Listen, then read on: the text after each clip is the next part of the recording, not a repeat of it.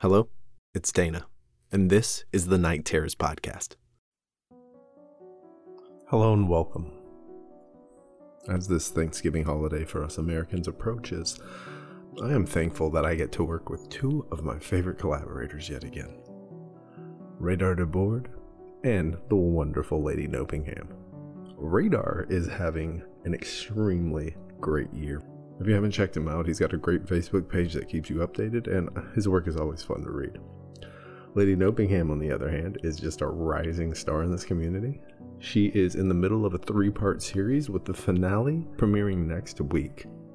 The series is called The Sun Never Rises in Emerald Bay. It's a 3-part series, and again, the finale will be next week, and she usually announces the premiere on her Twitter, which you should also follow. I can speak from personal experience that the premieres are actually a lot of fun. A good amount of people show up, and everyone's real talkative in the chat while we listen to the story. So, go and check it out. She deserves it. And now, on to the story. Today's story, if you haven't guessed, is written by Radar DeBoard, narrated by Lady Nopeingham, and the story is called Full of Spiderwebs. Enjoy.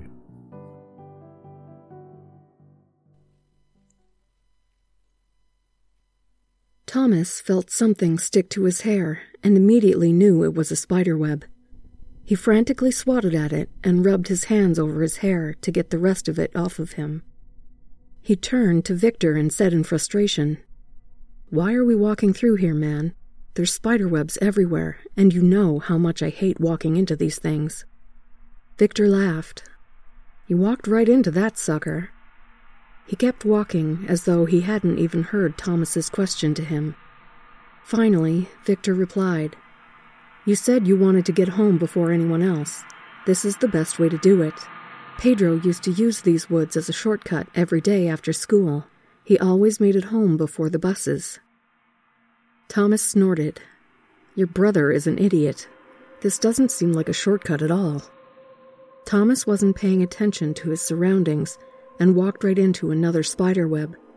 He felt some of the webbing get in his mouth, and he immediately started spitting towards the ground.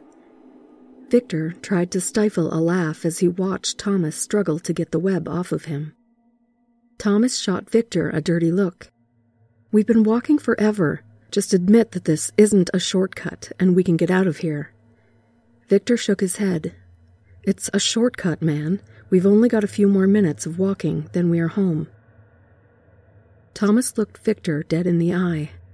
"You've got 5 minutes to get us out of here, otherwise I'm walking back the way we came." Victor sighed. "Okay, let's keep walking." The pair continued their walk through the woods in silence. It was clear that the two were mad at each other, but no one was willing to apologize. Thomas looked off to his left at the trees as they passed. He noticed at least one small spiderweb on each of them. He patted his head again just to make sure that there wasn't anything crawling around on it. Victor tapped his hand against Thomas and pointed in front of them. "You see that big rock?" Victor asked. Thomas nodded and Victor continued. "My brother said once you see that rock, you're less than 5 minutes from home." Thomas grumbled under his breath. "We better be." Thomas was about to pass under a tree branch when he was barely able to make out another spiderweb. He ducked just in time to avoid running into it. He yelled out in frustration, "Why are there so many spiderwebs?" Victor was getting tired of Thomas's complaining and said, "'Cause there are spiders here. You keep destroying their homes, man. I'm sure they're as mad at you as you are at them."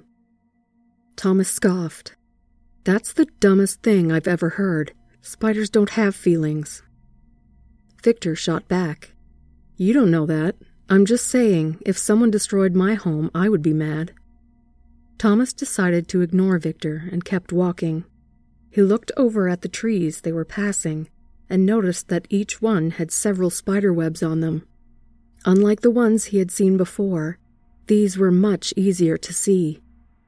It was as if the webs were getting bigger. The sense of anger that Thomas felt towards the webs started to turn into mild anxiety. He asked Victor, "Hey man, have you noticed the spiderwebs?" Victor let out an audible sigh of annoyance. Would you stop talking about spiderwebs? It's like you're obsessed with them. Thomas noticed a tree a few dozen feet to the left of them that was covered in webbing. Thomas couldn't see a single branch that wasn't covered in it. He grabbed Victor's arm and forced him to stop. Look, man, look at that tree. Victor stared for a few seconds and shrugged. Cool, it's a tree. Thomas frantically said, No, look at the webs. The whole tree is covered in them. I've never seen that many spiderwebs before. The look on Victor's face changed from annoyance to one of worry. Victor looked at Thomas. You're right, that's a lot of spiderwebs, but we are almost out of here. We don't need to worry about it. Victor started walking forward again, and Thomas reluctantly did as well. Thomas was now looking back and forth between the trees with growing fear.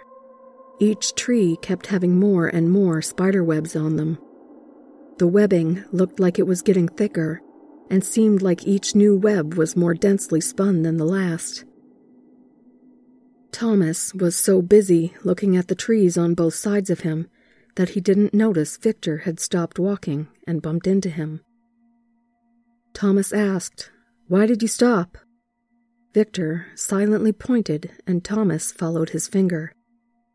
There were 3 large trees in front of them.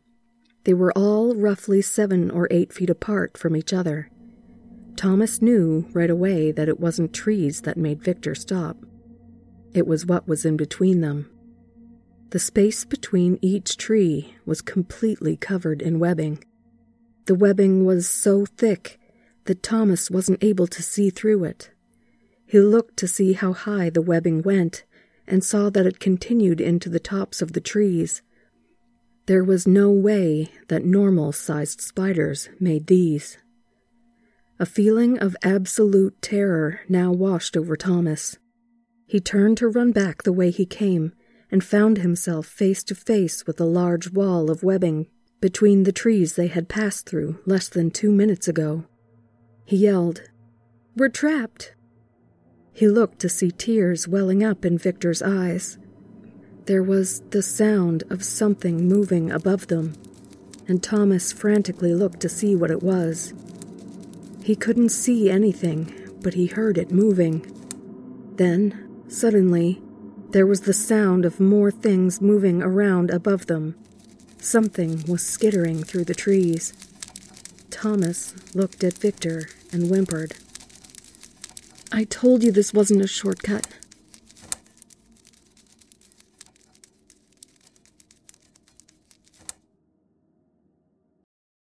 Thank you for listening.